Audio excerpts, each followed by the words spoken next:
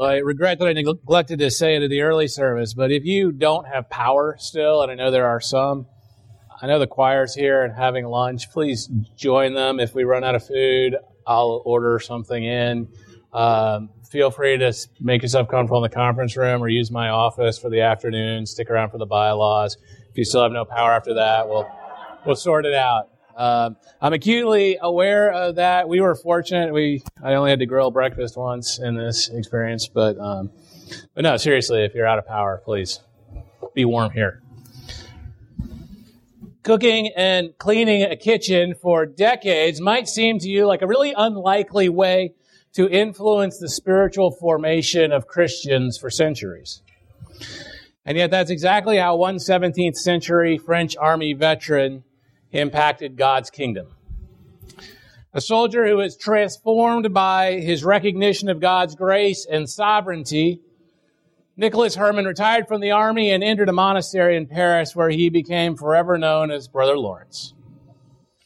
He was assigned kitchen duty. Brother Lawrence, while he did kitchen duty, developed this extraordinary ability to worship God and experience His greatness and His presence amidst the humblest of chores. By 1666, his unusual wisdom came to the attention of higher up in the church who actually sent people to interview him to understand how he had such wisdom for a relatively uneducated kitchen monk. These interviews became the basis of a short book known as The Practice of the Presence of God, and it remains popular to this day.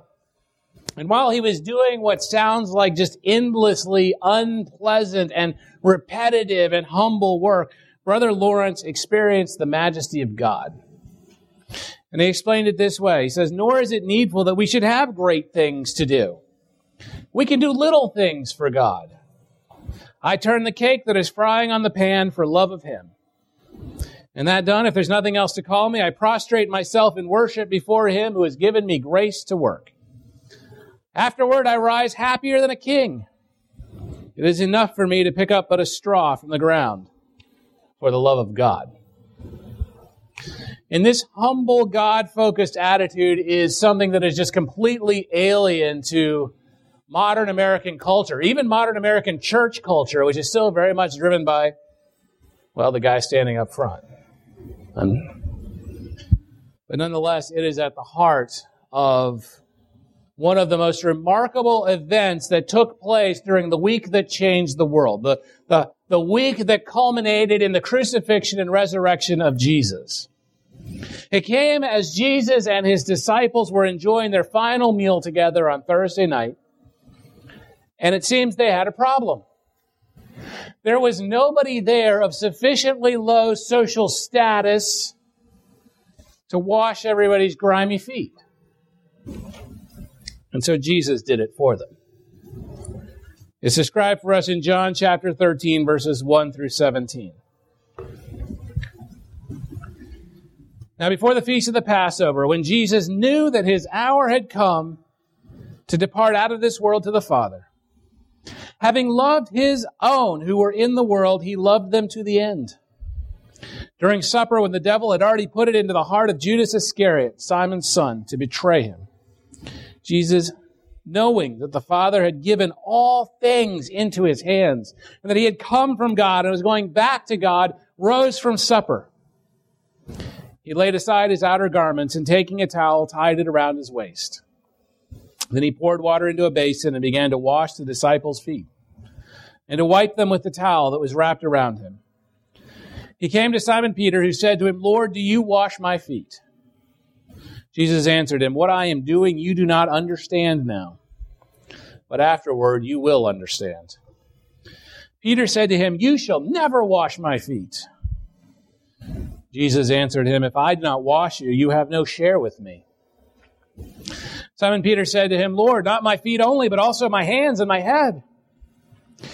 Jesus said to him, "The one who is bathed does not need to wash except for his feet, but is completely clean, and you are clean, but not every one of you." For He knew who was to betray Him. That was why He said, "Not all of you are clean." When He had washed their feet and put on His outer garments and resumed His place, He said to them, "Do you understand what I have done to you?" You call me teacher and Lord, and you are right, for so I am. If I then, your Lord and teacher, have washed your feet, you also ought to wash one another's feet. For I have given you an example that you also should do just as I have done to you.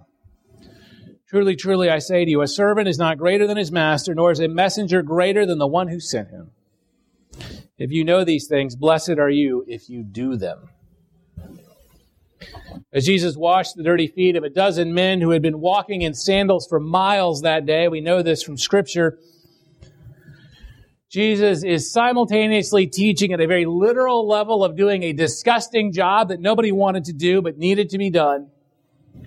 And he is teaching at a spiritual level as he is giving insight into the very nature of salvation and our ongoing need for forgiveness.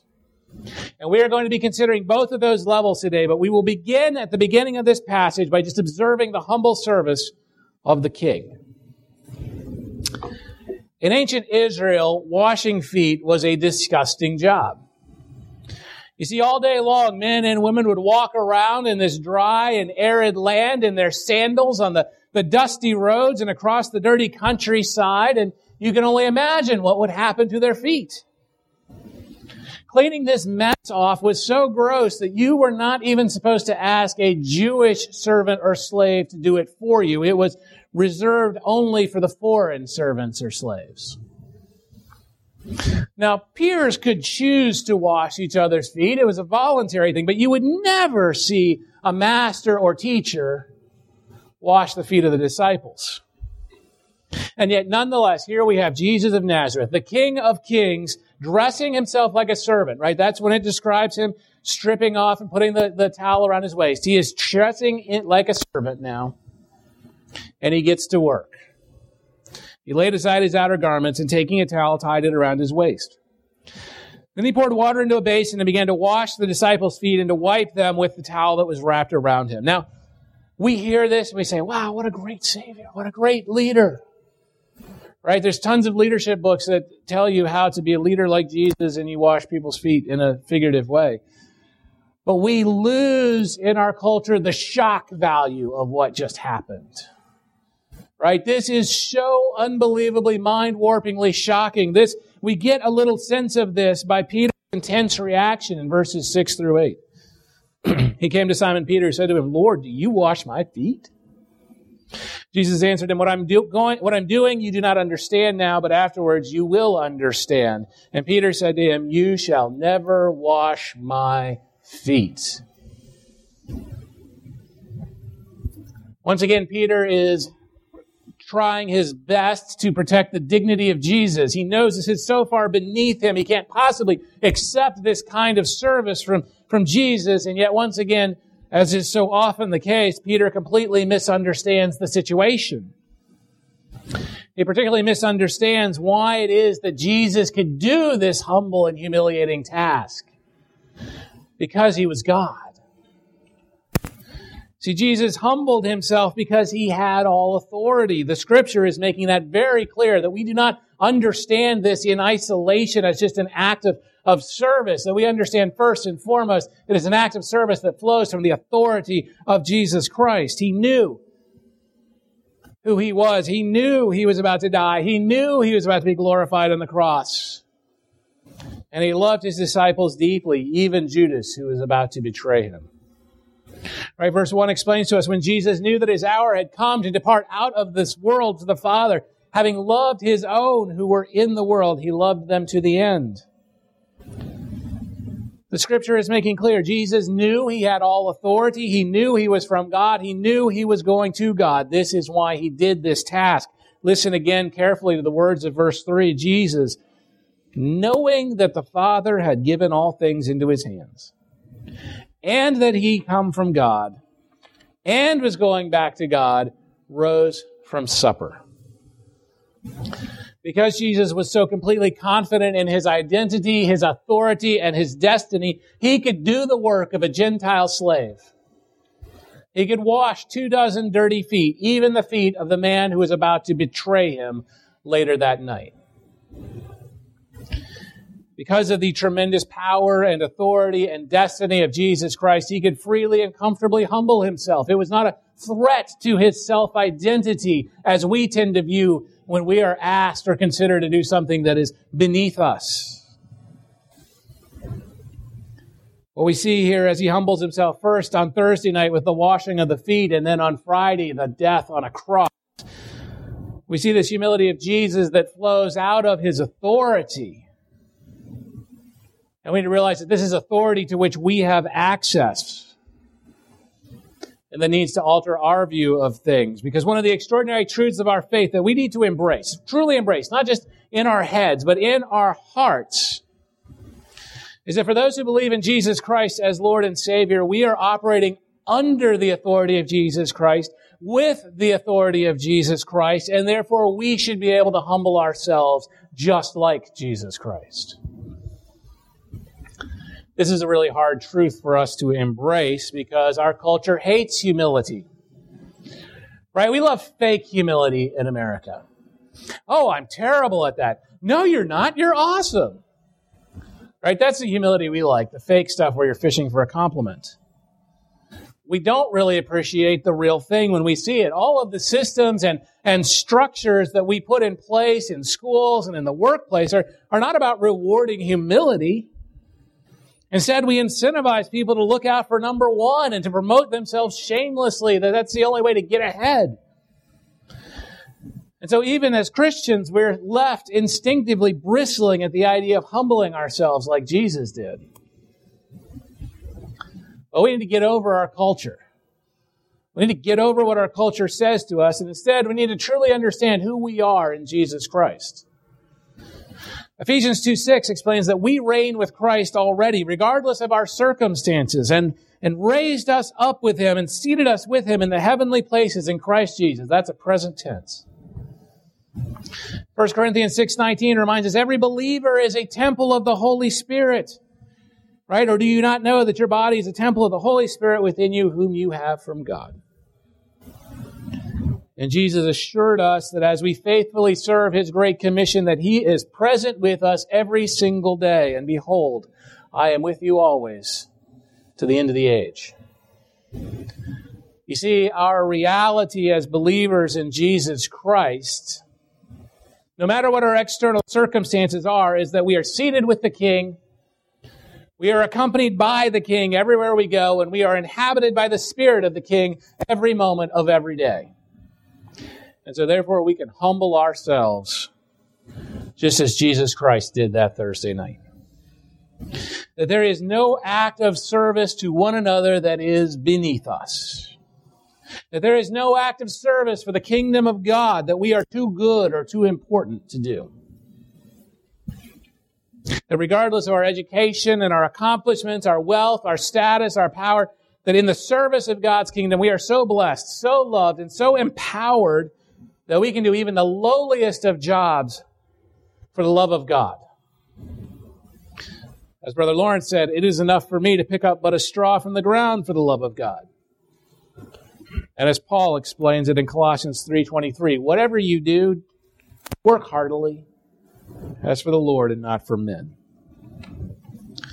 The centerpiece of this event that we have reading about and talking about is this remarkable washing of 24 dirty feet by the anointed Son of God.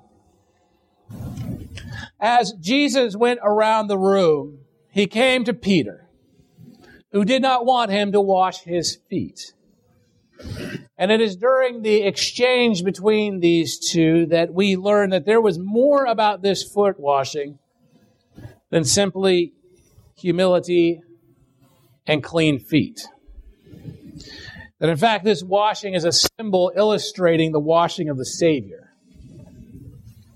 You see, in the face of Peter's resistance, Jesus says in verse 9, what I am doing you do not understand now, but afterward. And we should understand, afterwards means after the crucifixion, after the resurrection, after Peter receives the Holy Spirit and can comprehend. He says, you will understand. And so we need to know there is more to this event than meets the eye. It isn't just about smelly feet. Because Jesus goes on to explain, if I do not wash you, you have no share with me. no participation in the life of Christ. The washing of Christ apparently is essential for membership in Christ. This is what Jesus says here. So what he is saying, the point he is making, is that once the disciples are capable of understanding it all, that in order to have a relationship with God, we must be washed by Jesus Christ. This is something that's necessary because every single person in the world is filthy by nature. All right, we have each had moments that we have been ashamed of. Times where we have hurt people or we have been hurt. Times where we have said terrible things or thought terrible things or seen terrible things or done terrible things. There have likely been moments, too, where we have stood by and watched something terrible happen but did nothing to stop it. Perhaps we even cheered and applauded someone else's misery and discomfort. Some of those moments were brutal. As we replay them in our lives, others we realize are pathetic, but they were all terribly short of God's standard of right behavior. And the reality is that we have fallen down over and over again. Right? Even when we try really hard, we say, this time it is going to be different. I'm going to do everything right this time. I'm going to work really, really hard. I'm going to change everything. We try really hard to stop doing the bad things. And we say, well, I'm going to be a better husband. I'm going to be a better wife. I'm going to be a better mother or father or son or daughter or friend or neighbor. Eventually we mess up again, don't we? This is the filth of our human nature, and we cannot clean it up ourselves, no matter how hard we try. And believe me, we try hard. Regardless of how many times we apologize and we promise to change, or we say, okay, we're going to go to church every Sunday, or we just try to fix ourselves, whenever we are just trying to fix ourselves, we will inevitably mess up again. We will inevitably fall back into our old patterns, and the only difference will be this time we're angrier and more embarrassed and more frustrated and more ashamed. Does any of this sound familiar in your life? Well, here at the Last Supper, Jesus demonstrates that the only way out of this filth that we cover ourselves in is to be washed by Jesus Christ. Jesus lived the perfect life that we cannot. He met the standard of God that we cannot. Jesus never sinned. He never messed up. He never fell short of the mark. And because he was the eternal Son of God, because he lived the life we could not, Jesus was able to go to the cross, to die, to be the innocent blood sacrifice needed to pay the penalty for all the sin and the mess that we've gotten ourselves into. And rather than water, what Scripture tells us is that we are washed by the blood of Jesus Christ when we put our faith in him and embrace him as Lord and Savior. 1 John 1:7 proclaims, but if we walk in the light as he is in the light, we have fellowship with one another, and the blood of Jesus, his Son, cleanses us from all sin. Note that all sin, every last one of them, no matter how horrible or shameful or disgusting or disgraceful or cruel or pathetic or seemingly unforgivable, every sin is cleansed by Jesus Christ without exception. What this means is that when Jesus says in verse 10, right, this is the point he is making in verses 10 and 11, when he says that his disciples, the you here is a plural, it's y'all. Y'all are clean except for Judas, because they've trusted in him as their Lord and Savior and have given their lives over to him. They've already had cleansing, saving faith. That's why the ever-enthusiastic Peter didn't need Jesus to wash his hands and his head, but they still needed their feet washed. And this is an important lesson for us to understand as followers of Jesus Christ. Because as he was washing away the daily grime that's picked up by the disciples as they were otherwise clean, but they were just walking through stuff and it got on their feet, Jesus was teaching them and us about the need for daily cleansing by our Savior. You see, once we trust in Jesus Christ, we're clean. That's the message he gives. We are saved. Christ is in us, and we are in Christ. That's never going to change. Hallelujah. And yet, when we look at our lives, we still mess up sometimes as we walk around in this messy and fallen world, don't we? We have good days and we have bad days. Some days we have really bad days. This is one of the frustrations of Christian life, right? We think we're new creations in Christ. Shouldn't have to deal with sin anymore in my life. And yet, at times, often several times a day, the old creation rears its head and we sin. Paul calls him the old man as Paul cries out in Scripture, right? He struggles too. I do the things I don't want to do. Right? We all struggle with this as Christians. Maybe we yell at our kids, or we insult our spouse, or we curse about work, or we say something nasty about someone who cuts us off in traffic. Whatever it is. We remain people who are prone to sin even after we've been cleansed by the blood of Jesus Christ. And that, I think, is the main point Jesus is making with this foot washing. That even for Christians, there is a need for daily cleansing to wash away the yucky stuff we step in. And so once again, we don't clean our own feet. Christ provides that cleansing, just as he cleansed the dirty feet of his disciples. And so Christ, think about Christ's model prayer to us, our daily prayer where we are supposed to ask God to forgive us our debts as we also have forgiven our debtors, right? He wouldn't have included that in the daily prayer if he didn't understand. We needed some daily forgiveness, some daily foot washing. When we fail, and we will. Part of the glory of the gospel of Jesus Christ is that's not the end of our journey as Christ followers. That the extraordinary grace of God that is offered to us through faith in Jesus Christ includes the daily cleansing that we each desperately need. Fast forward 2 verses from what I read you recently. 1 John chapter 1, verse 9 assures us, if we confess our sins, he is faithful and just to forgive us our sins and to cleanse us from all unrighteousness. This is what Jesus was demonstrating that night as he washes the daily grime off the feet of those whom he loved to the end. Well, my friends, Jesus loves you to the end, just as he loved his disciples to the end. So no matter what you have gotten yourself into or what you get yourself into, if you turn to him and ask forgiveness for whatever sins you've committed, he will wash that grime off your feet. He will clean you up as good as new. This leads us into the final section of the passage. The passage that brings together both the literal, physical, and the spiritual symbolic, as Jesus drives home a very practical point about what he has done and encourages us to embrace the blessing of the servant. Now, Jesus is very clear that the grimy, disgusting, degrading, smelly thing that he just did was an explicit example of humble, unpleasant service we should imitate. If Jesus Christ, the Lord of the universe, can do something like this, then we as his followers have to be prepared to do the same sort of work. Right? You do not need advanced courses in theology to understand verses 13 to 15. You call me teacher and Lord, and you are right, for so I am. If I then, your Lord and teacher, have washed your feet, you also ought to wash one another's feet. For I have given you an example that you also should do just as I have done to you.